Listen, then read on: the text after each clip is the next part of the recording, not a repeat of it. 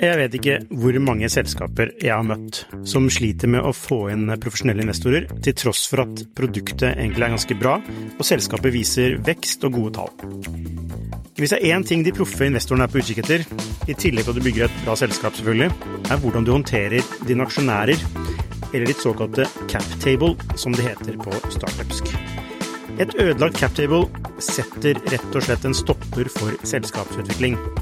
Unlisted.ai gjør det mulig for selskaper å håndtere aksje- og opsjonsprogrammer, aksjeeierboken, captable og det meste av rettigheter inn mot aksjene i selskapet på ett sted. Prøv Unlisted.ai sin gratisversjon i dag. Hei og velkommen til Skifters podcast. I dag er vi så heldige å ha med oss i studio to veldig smarte personer, i hvert fall smartere enn meg. Den første er en fast gjest, Salvador Baye. Han er daglig leder i Intellis og rådgir innen innovasjonsledelse og teknologi. Velkommen. Takk skal du ha, Lukas. Og så har vi en annen gjest som jobber i et veldig spennende selskap, nemlig Otovo, og da kan dere gjette dere til at dette er daglig leder Andreas Thorsheim. Velkommen. Hello. Yes. I dag skal vi diskutere et par spennende ting innenfor det man kan kanskje kalle energi og slash fornybar energi. Og vi går rett på sak, men før vi gjør det, så vil jeg bare si en liten beskjed om vår sponsor, som er Atea, og som søker årets gründer. Så hvis du vil få hjelp til å selge produktet ditt til blant annet offentlig virksomhet, slik som Nova Solation, så bør du gå inn på skifter.no for å lese mer om hvordan Atea kunne hjelpe deg. Så, tilbake til rett på sak. Tesla, de har jo nettopp lansert en ny bil, Model 3, som skal være folkebilen. Da. Altså dette er steg 3 i Elon Musk sin store plan. Begynne med det lukrative, luksusmarkedet. Altså det var jo Roadster som kom først, og så var det Model S, og så nå Model 3, som er folkeversjonen til rundt $45,000-50,000. Affordable. Men, Salvador, du er jo litt skeptisk til Tesla som selskap. Ja. Altså det er jo en fantastisk bil, og så vidt jeg husker riktig, så har blant annet du hatt en Tesla tidligere, Andreas. Jeg har hatt Tesla, ja. Men hvorfor har du ikke tro på Tesla? Ok, her tror jeg vi må gjøre en forskjell mellom det som er produktet, og det som er selskapet, og det som er investeringsmuligheten. Produktet er fantastisk. Jeg har sittet i en Tesla mange ganger. Jeg eier ikke bil engang, men jeg sitter i Tesla. Fantastisk bil. Jeg satt om dagen med en sånn Model X. Jeg elsker den bilen, ikke sant? Men det jeg vil, når jeg sier at jeg er skeptisk når det kommer til Tesla, er når det kommer til selve, altså hvor sustainable det selskapet er som en investering, både for samfunnet generelt, fordi vi har investert i det selskapet via alle sammen, via subsidier, og når det kommer som til å betrakte Tesla som et investeringsobjekt. Og det er det som jeg synes er veldig rart. Tesla 3 ble lansert 28. juli. Selvfølgelig, det gikk veldig bra for aksjekursen. Samtidig som selskapet leide $1,5 milliarder til. Selskapet har mye gjeld. Det er også en del som man må ta betraktning når det kommer til valuation. Men det som, når sånne ting skjer, sånne store begivenheter skjer, så kommer analytikerne og ser på tallene. Og de tallene som Tesla leverer, de er ikke bra. Altså, du sier selv at de starter med lukrativt segment, og de tjener ikke penger på det. Altså, det som er realiteten med Tesla, er at mens Tesla er verdsatt på samme nivå som Ford og General Motors er over dem. Og tappte i fjor $1 milliard. De har bare tapt penger, og der disse to gigantene leverer mellom 5 og 10 millioner biler i året, så leverer Tesla 75,000. Altså, det er veldig vanskelig å forene den situasjonen som Tesla er i dag, og det som egentlig markedet antageligvis forventer kommer til å skje med Tesla. Og det har gjort at noen, altså Ashwan Amodaran, som er en av de ledende når det kommer til å verdivurdere selskapet for Wall Street, har sagt rett og slett at there's no way in hell at det selskapet kan øke sin produksjon til 1 million biler som Elon Musk sier kommer til å gjøre, og levere cashflows nok til å kunne rettferdiggjøre en verdivurdering på $50 milliarder. Not going to happen. Nei, men ikke det, altså, når man vurderer selskap på denne måten, altså, har vi fått en ny type selskaper som ikke kan vurderes på samme måte som tidligere selskaper? Altså, disse nye teknologiselskapene som ofte taper penger veldig lang tid og enorme summer før de når en kritisk masse, og så eier de området. Ja, nevn et selskap som har gjort det. Nei, altså Facebook har tapt mye penger før de tapte rimelig penger, men når de gikk på børs, så tjente de allerede penger. Ja. Altså, vi må sette inn i perspektiv her, ikke sant? Og så er det mye som går på at de fleste sier, når jeg diskuterer dette, men Salvador tenker at det er disrupsjon her.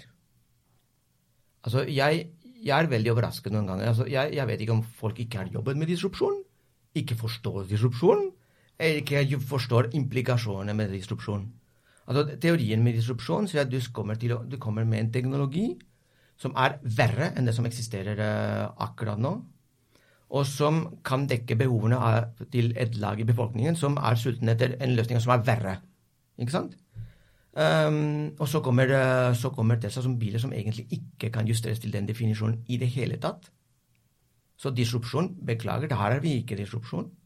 Og hvis vi vil ha det som disrupsjon, så har Tesla gjort to ting som er veldig dumme. Fordi selve teorien sier, og det har jeg også sett skje, selve teorien sier, Achtung, hvis du er en disruptor, en som vil være disruptor, så må du ta betraktning 2 ting. For det første, ikke gå head on med de etablerte aktørene. Og det første Tesla gjorde var å starte med luksusmodellene, det mest lukrative segmentet disse bilselskapene har, og konkurrere mot dem. Det andre, og i tillegg ga Elon Musk beskjed, fordi han trengte penger. Vi kommer til en Model 3 som kommer til å ta hele det segmentet som er mest verdifull for dere når det kommer til volum. Selvfølgelig kom Volkswagen med sin egen el, Nissan med sin egen el, Mercedes med sin egen el. Det er ikke mulig å forene og forsvare Tesla fra en disrupsjonsteori-perspektiv for å kunne rettferdiggjøre den verdivurderingen. Andreas, hva tenker du om dette? Først spørsmål om verdsettelse, så er det sånn at det er til syvende og sist penger man verdsetter selskaper på, og det finnes bare en type penger, bare en type verdsettelse. Det kan være litt preferanser om man vil ha utbytte her og nå, eller verdsette på fremtidig cashflow, men verdsettelse koker nok ned til det samme uansett. Men det er noen selskaper som er veldig tydelige på at de prioriterer fremtidig cashflow fremfor resultater her og nå. Amazon kanskje tydeligste eksempler på det. Jeff Bezos veldig tydelig på at han ikke trenger å hente ut, ikke ønsker å hente ut utbytter nå, reinvesterer alt i selskapet. Og det er selskap som har fått ekstremt mye kritikk for å ikke levere marginer. Da de først eide bokbransjen, tenkte man det må være nok, kan vi begynne å få utbytte snart? Nei, vi skal eie mer ting med online-salg. Ok, vi har klart det, kan vi få utbytte snart? Nei, nå skal vi eie cloud. Og så har de fortsatt å reinvestere overskuddene, og Bezos er den av bedriftslederen i verden som tydeligst prioriterer fremtidig cashflow fremfor resultater han kan hente ut.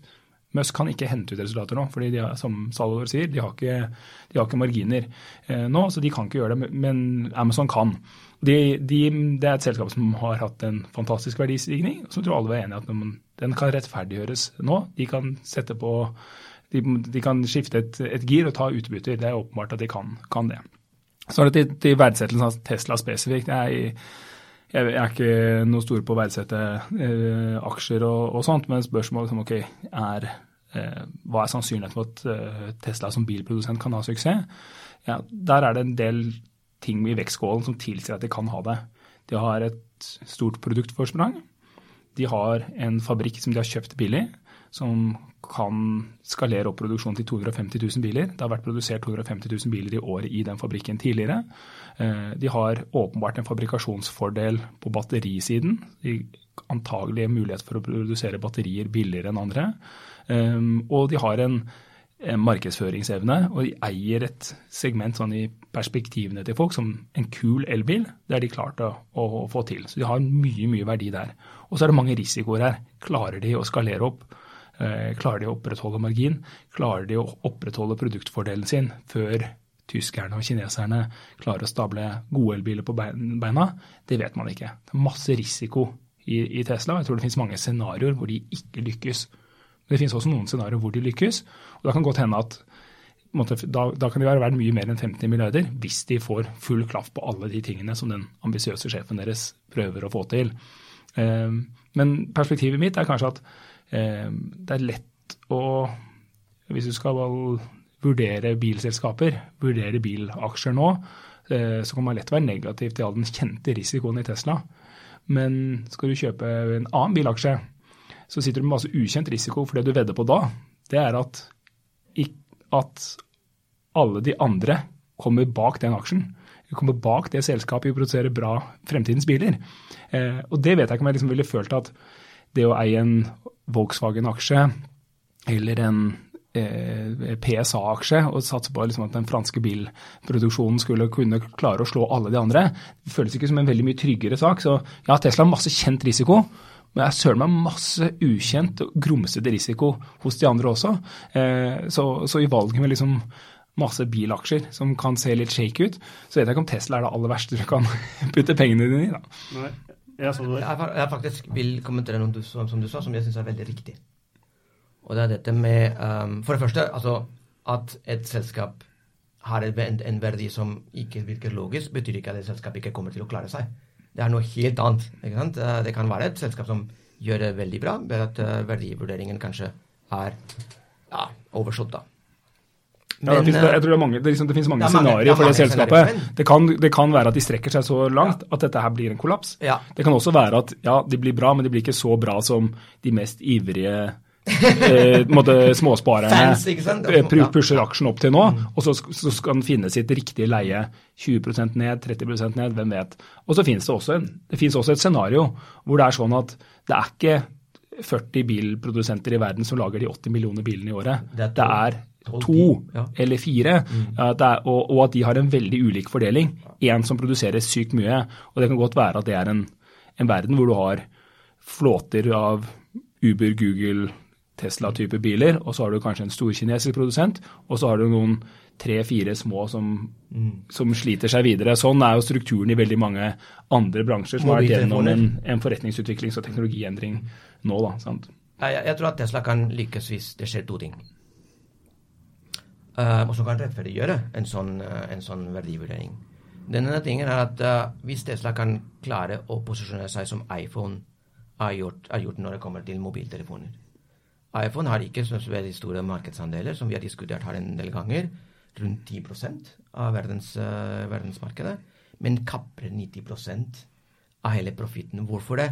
For det finnes et lag i befolkningen som er villige til å betale premium, som gjør at Apple kan alltid lage litt bedre telefoner, som gjør at noen er villige til å betale den ekstra premien igjen for å eie den telefonen.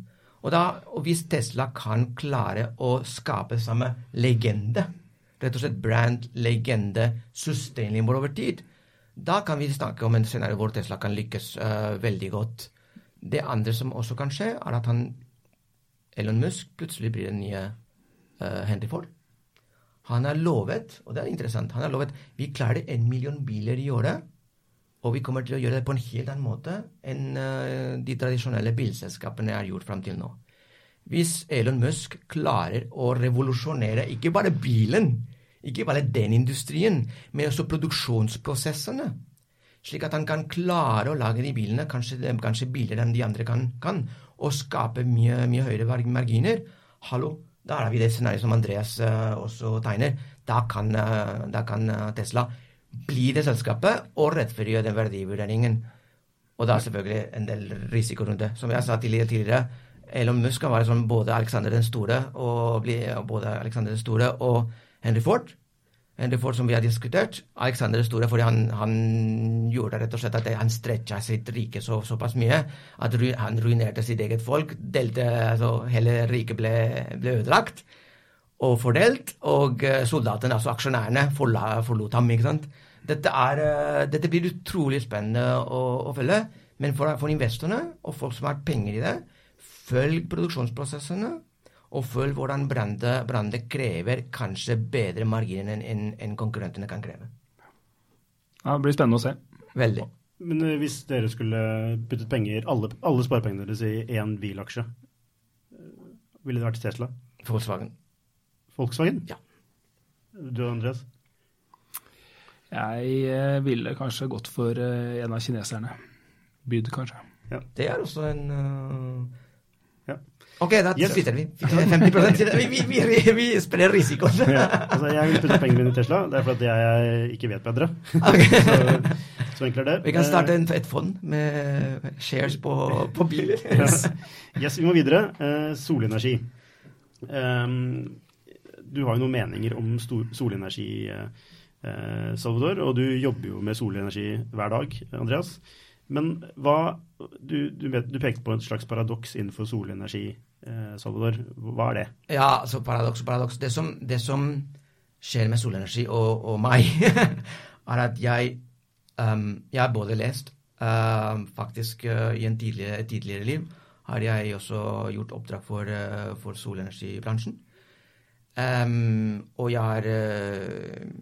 har begynt å prøve å trekke konklusjoner om den bransjen der. Og det veldig vanskelig. Altså, du ser såpass mange motstridende data fra mange ulike hold, at jeg synes at kan vi ikke bare prøve å samle alle disse dataene og prøve å komme med noen tydelige bevis eller retningslinjer rundt om solenergi både er miljøvennlig nok, 2 bærekraftig både for miljøet, og som investeringsobjekt for samfunnet, rett og slett for samfunnet. Her tenker jeg hardcore samfunn. Men du mener at det ikke er tydelig i dag? Det ikke. Altså for min egen del, som jeg ser det nå, så det ikke tydelig nok i hvert fall. Det mange ulike scenarier, mange data som motstridende, som sagt. For eksempel, jeg kan komme med 2 data da.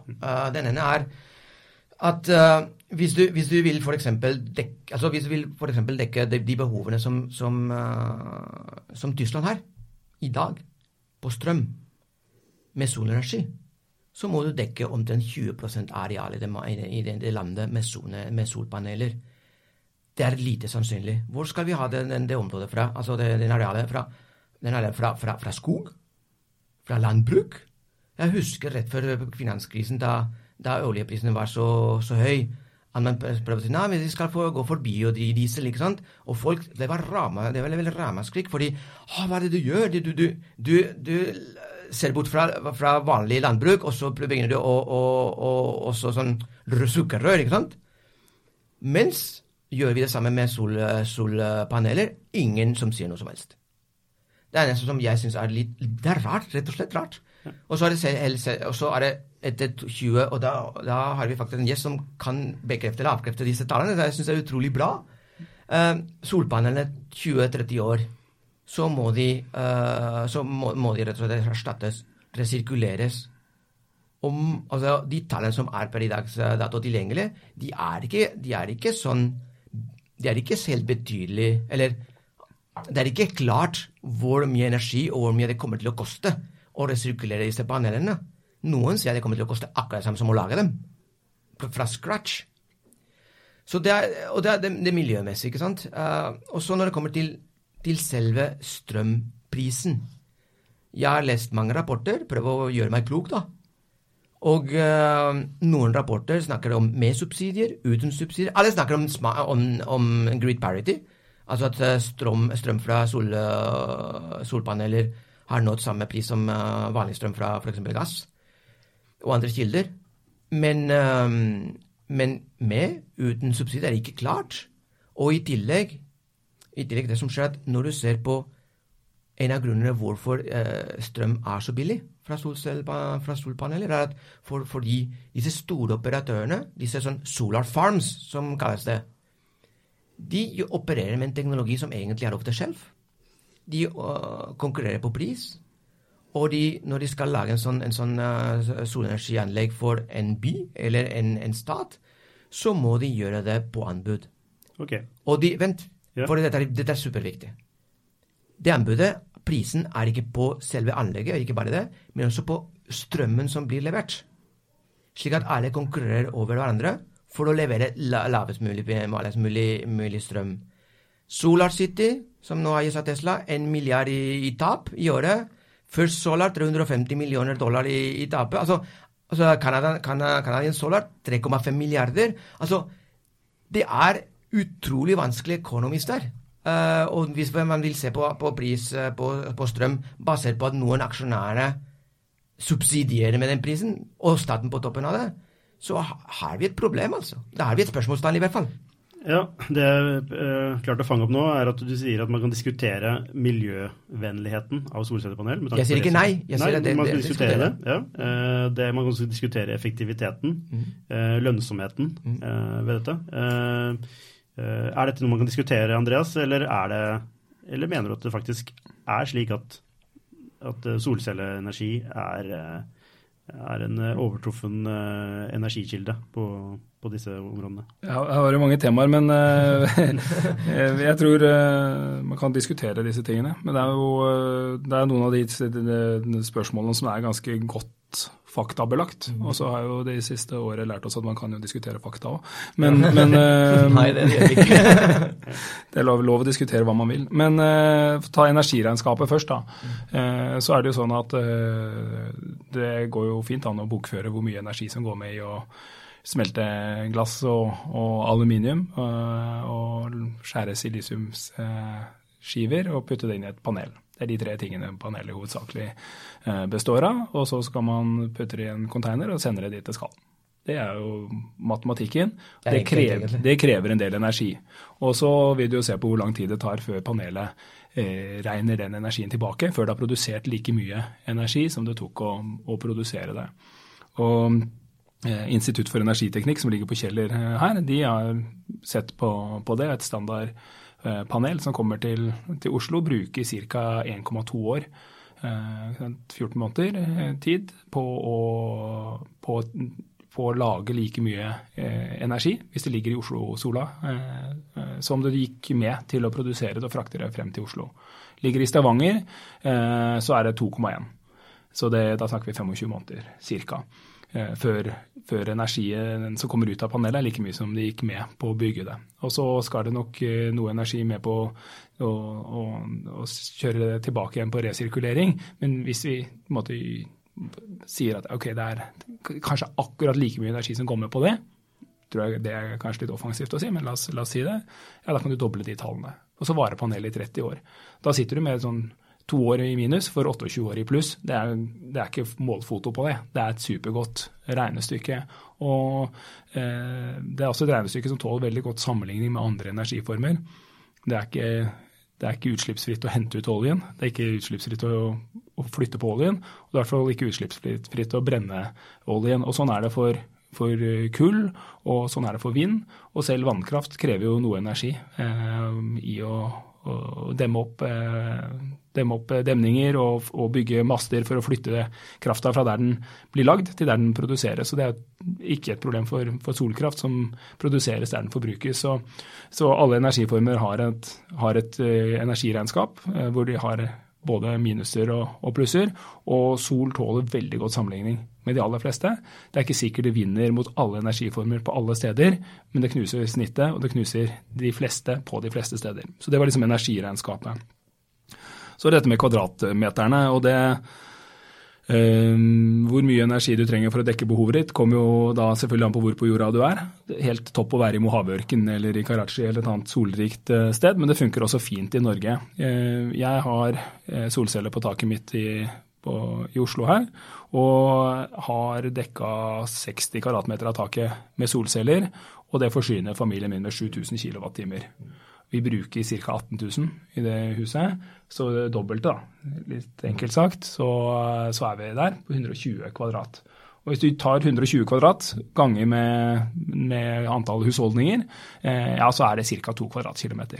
Så dekker da har du en energimengde ut av panelene som det samme som det vi forbruker i Norge. Så vil jo den være hovedsakelig i juli og juni og august, og ikke på vinteren. Men det betyr at energimengden nok med 2 kvadratkilometer i Norge av de 360 000 kvadratkilometerne vi har i Norge, dekker energiforbruket i en av de mest energisløsende nasjonene i verden. Ja, for det Franskmenn og italienere og sånn bruker ikke så jækla mange kilowattimer som vi gjør. Men det nok energi, solenergi i Norge, eller sol i Norge? Bare Google, ja, det masse, sola skinner her. Jeg har bodd i Bergen i 8 år, og der kan jeg jo avkrefte det jeg sier nå. Men det finnes mange steder i landet hvor det plenty med sol til å kunne ha solceller på taket, og dekke en stor del av strømforbruket i familien, slutte å kjøpe det fra nettet, og 2, regne hjem de pengene du investerer i å putte solceller på taket. Men det krever altså som sagt at sola treffer de panelene, så bor du bak løvstakken i Bergen og sola aldri skinner, så kommer det ikke til å regne seg hjem. Men i Tjøme og i Oslo og på Hamar og i Arendal så går dette fint. Men det lønnsomt? Ja, det det. Ja, det det. Og det altså et poeng da, fordi altså jeg synes det et stort poeng. Alle vi som her jobber jo liksom på i skjæringspunktet, og kanskje noen av de som lytter også i skjæringspunktet mellom den virkeligheten vi har i dag, og den som man prøver å skape. Og det typisk et felt hvor det stor behov for og stor interesse for rapporter. Det mulig å selge masse rapporter som analyserer alt mulig. Analyserer fremtidens elbilmarked, fremtiden for AI, fremtiden for blockchain. Og 80% og 90% av det som inne der enten feil, eller så det bakoverskuende. Det tar trendlinjer basert på hvordan prisene snittet på prisene var i fjor, og det jo ingen som kjøper noen som helst vare basert på snittet av prisene. Du kjøper det billigste, og ikke på prisene som var i fjor, du kjøper de prisene som tilgjengelig i år. Får ikke totalt blaffen i hva elbiler kostet i 2014, eller 2015, eller 2016. Det elbilpriser nå som gjelder, det batteripriser nå som gjelder, det solcellepriser nå som gjelder. Og jeg synes jo det artig å lese kraftanalytikere sine vurderinger, så sier de, ja, men solenergi i Norge koster i snitt 2,5 kroner kilowattimen. Det jo kjempeidiotisk å kjøpe. Ja, det kjempeidiotisk å kjøpe snitt solcellen fra i fjor. Men jeg kan ikke noe for at jeg har masse konkurrenter som har veldig høye priser. Solceller dritbillig. Et panel levert på Kaja i Oslo koster under 1000 kroner. Det lager strøm hver 250 spenn. Så det betyr at legger du det på Kaja der, så tar det 4 år før det har tjent seg inn, og da spørsmålet bare hvor lite krefter, hvor lite elektrikerregninger, hvor lite salgseffekt, eller salgskostnader kan du ha å få den 1000-lappen opp på taket til noen, sånn at den kan skape verdi. Og vi ligger og kan tilby kundene våre kanskje 50 øre kilowattimen her på Østlandsområdet, som halvparten av det de får fra strøm, nettleie og elavgift. Så jeg driter i at noen sier at det koster 2,5, men jeg kan levere og har... Jeg selger det til folk og får betalt for det til de vilkårene, og taper ikke penger på det. Hvis det slik du sier da, så hvorfor opererer de da med den? Altså, det blir jo... konklusjonen i analysen blir jo feil. Ja, det gjør det. Når man bruker historiske data for å si noe om nå-situasjonen. Ja, men dette her gjelder sånn kommer det til å være på de store bedriftene, etterspør trygghet. De får noen til å skrive en rapport. Den rapporten føles jo tryggest å lage hvis den gjør en undersøkelse på et eller annet historisk. Og jo helt i forskningsfronten, helt i forbedringsfronten, så kommer det til å kunne slå de historiske tallene nok så mye. Hvis det innenfor solenergi eller energifeltet generelt, så skjer det ekstremt store fremskritt på hardware hvert eneste år, som gjør at du får store trappetrinn ned der. Og så har man kommet inn i en fase nå hvor det i tillegg skjer ting på forretningsutvikling og logistikk og salgsprosedyrer som ytterligere kollapser de prismatrisene.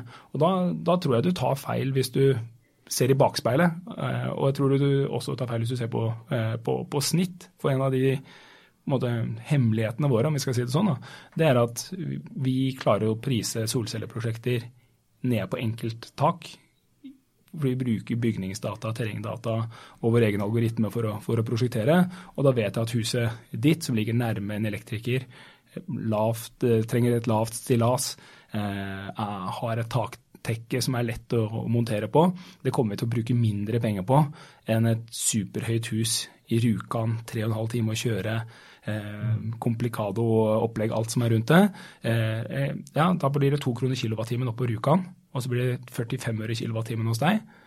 Og snittet, kan godt hende at det 1,5. Men det ingen som kjøper på det snittet. Han i Rjukan får prisen sin, og han i Oslo får prisen sin. Og han i Rjukan kommer til å si nei. Det gidder jeg ikke, jeg veldig fornøyd med vannkraft og kommer til å fortsette med det.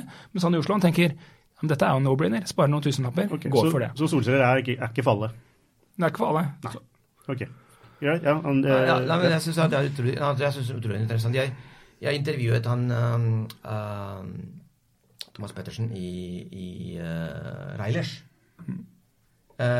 Og han hadde jeg spurte Reilers elektromontør, sant? Ja, integrator.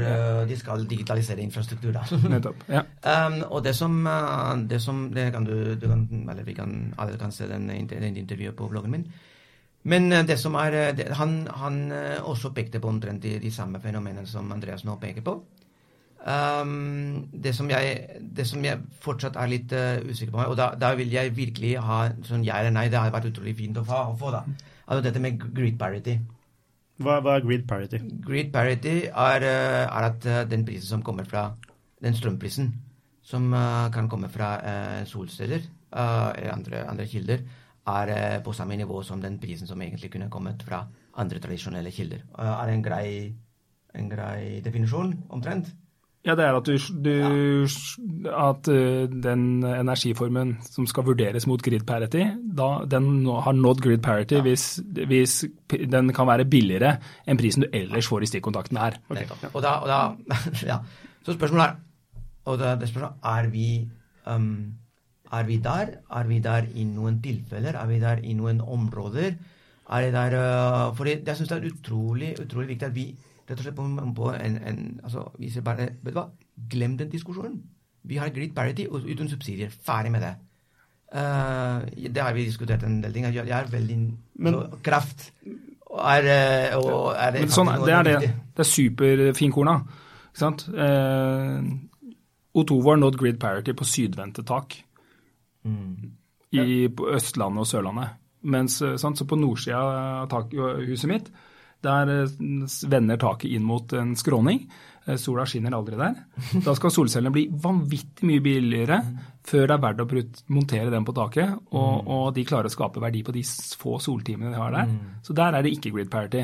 På sørsiden av taket mitt, som peker utover byen, så vi lett på grid parity. Knuser strømprisen med det prosjektet. Og i Oslo får du grid parity på de sydvendte takene. I Bergen sentrum, så gjør du det ikke. Og med noen leverandører får du det, og med andre får du det ikke. Ikke sant? Kan du slå kostprisen? Det som å ha mennesker nådd horse parity å løpe. Nei, vi har ikke det. Men Usain Bolt og Gatlin, de har nådd det. Sant? Så det spørsmålet hvem har nådd det. Det er egentlig helt uinteressant. Hvis du ikke Statnett eller Statkraft og har ansvar for hele greia, da det viktig å vite hvor stor andel har nådd og sånt. Men alle andre forbrukere og bedrifter, de tar bare beslutning på sin tomt, på sitt tak, på sin strømregning, og for dem så kan de si, kan jeg få et tilbud som får prisen min ned? Det det relevante beslutningskriteriet for dem. Og det finnes grid parity i Norge. Det nok. Det var det liksom... Ja, og da vi startet opp Otovo, så var spørsmålet, da var det ingen som hadde grid parity på noe som helst sted i Norge. Så var spørsmålet, kan vi gjøre den prosessen her så billig at vi kan slå strømprisen fra Hafslund Nett og elavgifter inn i noen stikkontakter i Norge?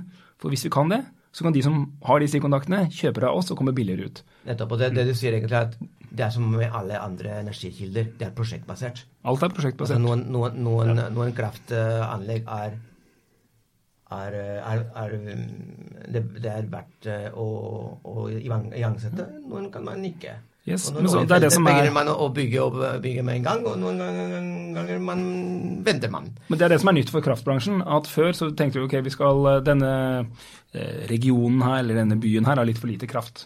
Da må vi demme opp dette svære vassdraget, og så bygger vi noen kabler ned til byen, der hvor folka bor. Og så, da var det en kollektiv vurdering. Da kostet det 7 milliarder å bygge ut det kraftverket.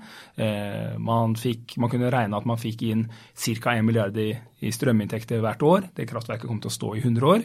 Fint, vi regner dette her lett hjem. Kollektiv beslutning. I praksis kunne liksom byen gått sammen om å bygge det kraftverket og tatt en folkeavstemning på det.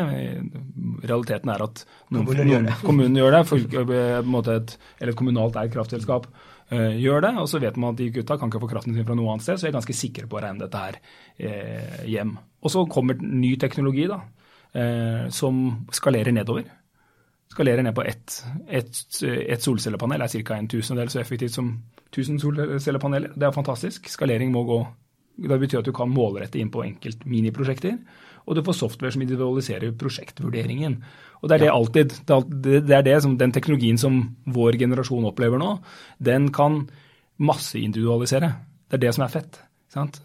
Apper er da software individualisert til hver vår telefon, og det vi gjør er at vi individualiserer kraftprosjekter ned til at de som bor på et sted hvor de kan få billigere kraft med solceller, de kan kjøpe av oss, og de som ikke gjør det, de trenger ikke å være med på den individualiserte beslutningen. Så det er en fordel å være en del, bo i et sentralt strøk med rikelig med sol, tilgang til vannkraft og så videre, for da har du faktisk et reelt valg. Og så er det slik at det er ikke, hvis jeg forstår det riktig, så er det på en måte ikke alt eller ingenting, men det er gradert. Noen steder så lønner det seg, andre steder så lønner det seg ikke. Og så var det et tredje poeng med teknologiutvikling. Det kan faktisk hende at i fremtiden så vil det være så kunne et sted hvor det ikke lønner seg i dag faktisk lønne seg, hvis man får mer effektivitet i og det ser man jo, ikke sant, at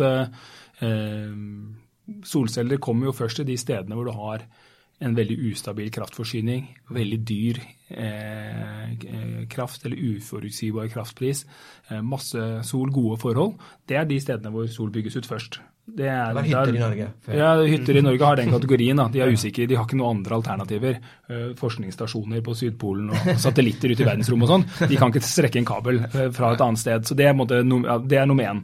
Og etter å ha tatt det, så er det Islamabad og Kairo og Aten og steder hvor det har mye brown. Burde ha. Der er det til dels forbudt, da. For der har kraftselskapene skjønt at de må sperre av denne greia. Det er veldig lite solutbygging i Spania i forhold til hvor bra det er. Da. Det er riktig. Så du kan se Sveits eller Tyskland, mye flere paneler per innbygger på et nok så mye dårligere sted. Men så det kommer dette her. Det er disrupsjon i praksis, altså. Ja. Det er disrupsjon i praksis. Okay. For dette bringer oss over på vårt tredje tema, som er kraftbransjen. Og er det slik at den største utfordringen som alle industrier utfordres nå, men kraftbransjen, er det slik at den største utfordringen der er nettopp slike individualiserte løsninger som kan konkurrere på pris, som gjør at folk ikke er like avhengig av sin tradisjonelle kraftleverandør som man tidligere har vært, at man faktisk har et reelt valg. Er det som skjer? Jeg tror for det første må man snakke om kraftbransjene. Fordi det at du kan ha hatt et brand som heter Hafslund, da tenker man at det er en kraftaktør. Men mange av de kraftmerkevarene har dekket veldig mange forskjellige disipliner som har fryktelig lite med hverandre å gjøre. Det å drive produksjon, vannkraftverk, det er en form for det er en industriproduksjon. Og så har du nett, som det er infrastrukturdrift. Og så har du strømselskapet, og det er et abonnementssalg. Og du kan jo se for deg hva slags type mennesker som jobber i de forskjellige, og hva slags kompetanse og hva slags bedriftskultur du har i de. Det spenner veldig mange forskjellige disipliner, og følgelig så er også de forskjellige kraftbransjene eksponert veldig ulikt til ny teknologi. Nettselskapene de er som bredbåndsaktører i møte med internett. Ja, de kommer til å få noen nye krav, og de får mange måter mer spennende og vanskeligere jobb, men det kommer til å være behov for nettselskaper med mer elbiler og mer distribuert energi og mye større mulighet for å softwarestyre laster og sånne type ting, så blir nettsporten veldig annerledes, men den kommer fortsatt til å trengs. Og så har du hvorvidt du trenger å være hvorvidt Norge trenger 1200 produkter levert av 150 strømselskaper som alle selger vannkraft omsatt på Nordpool, det mer spørsmålstegn. Så de to typer kraftbransjer vil jo møte denne distribusjonen med veldig ulike kort på hånda. Ja, den sistnevnte høres for meg som en slags et markedsføringsselskap, egentlig. Ja, markedsføringsselskap. Som egentlig god på å skaffe abonnenter. Ja, og det kommer ikke til å skje at i Norge har vi et sted mellom 100 og 150 kraftselskaper som markedsfører opp mot 1500 strømprodukter. Da, Fjordkraft, Spot minus, online Spot, Superspot, Elkjøp-Spot 200. Alle folk har masse sånne kodenavn som ingen skjønner dritten av, og det ikke så rart, for alt den samme. Det er den samme krafta som kommer fra Hafslund nett rett inn i stikkontakten. De kommer ikke til å overleve 150 stykker som selger nøyaktig det samme i en online-verden. It's gonna go. Ja, er du enig i det, Salvor? Ja, jeg er fullstendig enig. Altså, det er en del ting som karakteriserer det som strømbransjen nå i Norge og mange andre steder også. Men selvfølgelig, alt som Andreas har snakket om, som stemmer selvfølgelig. Det er også at det er men det som egentlig har impulsert alle disse endringene at våre vaner som forbrukere har endret seg. Og det som før var det mer, ikke helt, men mer sånn ujevnt bruk av strøm, nå er det veldig blitt radikalt annerledes. Eller mer annerledes enn før da. Vi har alltid hatt peaks, ikke sant, i løpet av en dag, men nå er effekt har hatt en mye større rolle enn vi hadde før. Vi har elbiler, som krever mye strøm på veldig kort tid, og du har induksjonsovn, og du har en del utstyr som gjør at våre billiv blir selvfølgelig mye bedre, men disse installasjonene, det nettverket som vi har, som i mange tilfeller er ganske gammelt, og som kommunene, la oss si det sånn forsiktig, ikke har investert, alle de skulle kanskje ha investert i den infrastrukturen, ikke sant? Fordi det var mye enklere å ta utbytte og dekke en del mer påtrengende behov som samfunnet hadde. Alt det der har skjedd har gjort at nettet trenger en oppgradering. Det kommer til å koste penger, og det er derfor vi også har smartmålere. De skal hjelpe oss. Vi får se hvordan de gjør det, men de skal hjelpe oss både å selge vår egen strøm, som måtte også hjelpe kundene sine med, og dermed gjøre en sånn avlaste vår regning, men også å gjøre at vår atferd endrer seg, slik at vi er mer bevisst på når vi lader opp en bil eller bruker induksjonsovn, slik at vi ikke må oppgradere nettverket vårt mer enn det er nødvendig. Jeg synes distinksjonen mellom nettselskap og hva kaller man det? Kraftselskap? Markedsselskap. Markedsselskap. Det var en god distinksjon. De kaller seg selskap. Og så ser jeg selvfølgelig noen paralleller til Telekom, med infrastruktur og så videre. Og det de frykter er jo å bli bare en sånn infrastrukturleverandør, og ikke kunne levere tjenester på toppen, fordi det kommer andre som gjør det mye bedre. Ja. Men i kraftbransjen så krever det jo faktisk det er enda større investeringer, og det er ikke sånn at folk vil ha flere nett koblet til sin egen bolig. Ja, men det får du ikke lov til. Så der har et nettselskap monopol, så det er som om det fantes bare Telenor-dekning. Det finnes bare Telenor sine master, og så konkurrerte alle MVNO-ene oppå der, Hello og Chess og alle sånne selskaper oppå med å selge deg tellerskrittene, men alt var de samme mastene. Så de er egentlig ganske safe da? Ja, de som eier selskapene. De har lovfestet rett til å selge den monopolproduktet sitt, så de er dundersjef. De skal investere masse, som Salvador sier. Det er jo enkelte steder i Norge hvor nettstandarden er vesentlig dårligere enn kjære veier. Så det er klart det skal investeres mye, og nett kommer antagelig til å bli dyrere en del steder i landet. Men de er safe som sånne institusjoner, og det er de eier en vei som alle må kjøre på. Klart de kommer til å klare seg. Men strømselskapene oppå der blir det en real batalje fremover. Og man ser jo nå, Get skal selge strøm og Fjordkraft skal selge mobiltelefoni, fordi det her handler egentlig om å drive callsenter og selge noe som er likt med det andre callsenteret og det tredje callsenteret og det fjerde callsenteret. Og markedsføring inn i den ene enden og kunder ut i den andre. Det blir gøy å se hvem som overlever de greiene der, om noen er kreative og kommer ut med noen ting som er litt mer clever enn å si «Halla, Lukas, skal du ha et nydelig tilbud av meg?» Som er liksom metoden nå. Ja, og jeg får 3 sånne i samtalen. Ja, det skjer allerede i UK. I UK, altså i Storbritannia, da har det sånn, de har kommet noen aktører som rett og slett aggregerer alle disse tjenestene, gass og strøm og telekom, ikke sant? Og du kan få alt fra en leverandør. Og det er, som det har skjedd med telekom, hvor mange MVNO-er egentlig eksisterer i dag, som er uavhengige og relevante. Bortimot 0. Ja. Altså det er markedsselskapene, noen kommer til å overleve. Jeg tipper at de som kommer til å overleve er de som har en historisk bånd til nettselskapene. Fordi sånn er markedet. For å trekke inn Ottovo, da, som du representerer, så nå begynner jeg å skjønne litt mer hva Ottovo er. Fordi dere er både kraftprodusent, eller leverandør av teknologi som gjør deg i stand til å være din egen kraftprodusent.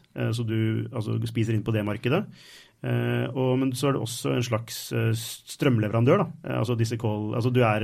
Du er førsteleddet, da. Det leddet kunden har kontakt med. Ja. Men dere vil fortsatt være avhengig av nettet. Og så bygger dere da... Ja, med mindre du klarer å få mange solcellehusholdninger bygd ut, kanskje med batteri i samme nabolag. Det kan man tenke seg på nybyggprosjekter. Så i fremtiden så kan det godt tenkes at du har nabolag som er uavhengig fra nettet i månedsvis av gangen. Det er sånn, ok. Ja, nettopp. Hvor reelt er et sånt scenario? Det er et ikke så langt unna scenario.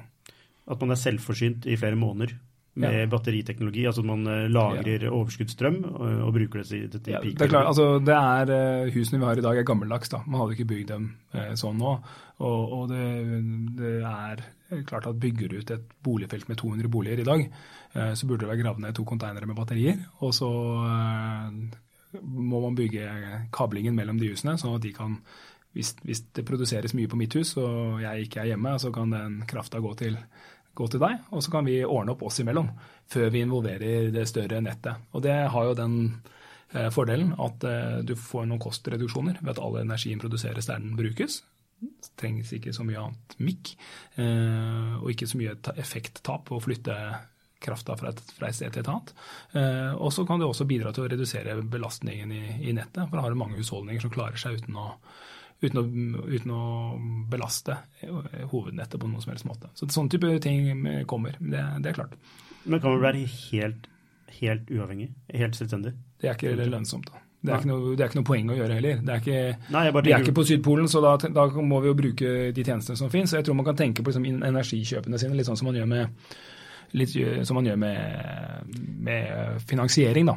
Du har mange finansieringskilder, du har lønna di, og så kan det hende at du har en sidejobb på siden. Du kan ha en mix av forskjellige typer ting, og sånn er det med energien også. Det er ikke noe poeng å gå 100% i den ene eller andre retningen. Ja, det er ikke noe poeng i seg selv, men det er et interessant poeng med tanke på hvorvidt nettaktørene vil kunne møte noe motstand da, når man er i praksis selvforsynt. Det er jo klart at den siste kilowattimen du blir kvitt, da, som gjør at du er helt independent, aldri trengs. De fleste steder på jorda er den veldig dyr å skaffe. Da er det inn med dieselaggregat og mye lagring, og du må lagre mye. Du må finne et lagringsmedie, og du må ha produksjonsmedier som tåler at det er mørkt, at det ikke blåser, at det er alle de typer tingene som kan sette den lokale energiproduksjonen din ut av spill. Du må klare å overleve dagsvis uten at solcellene får sol på seg, uten at vindmøllene får vind på seg, uten at takrenne vannkraftverket ditt får vann i seg. Hva gjør du da?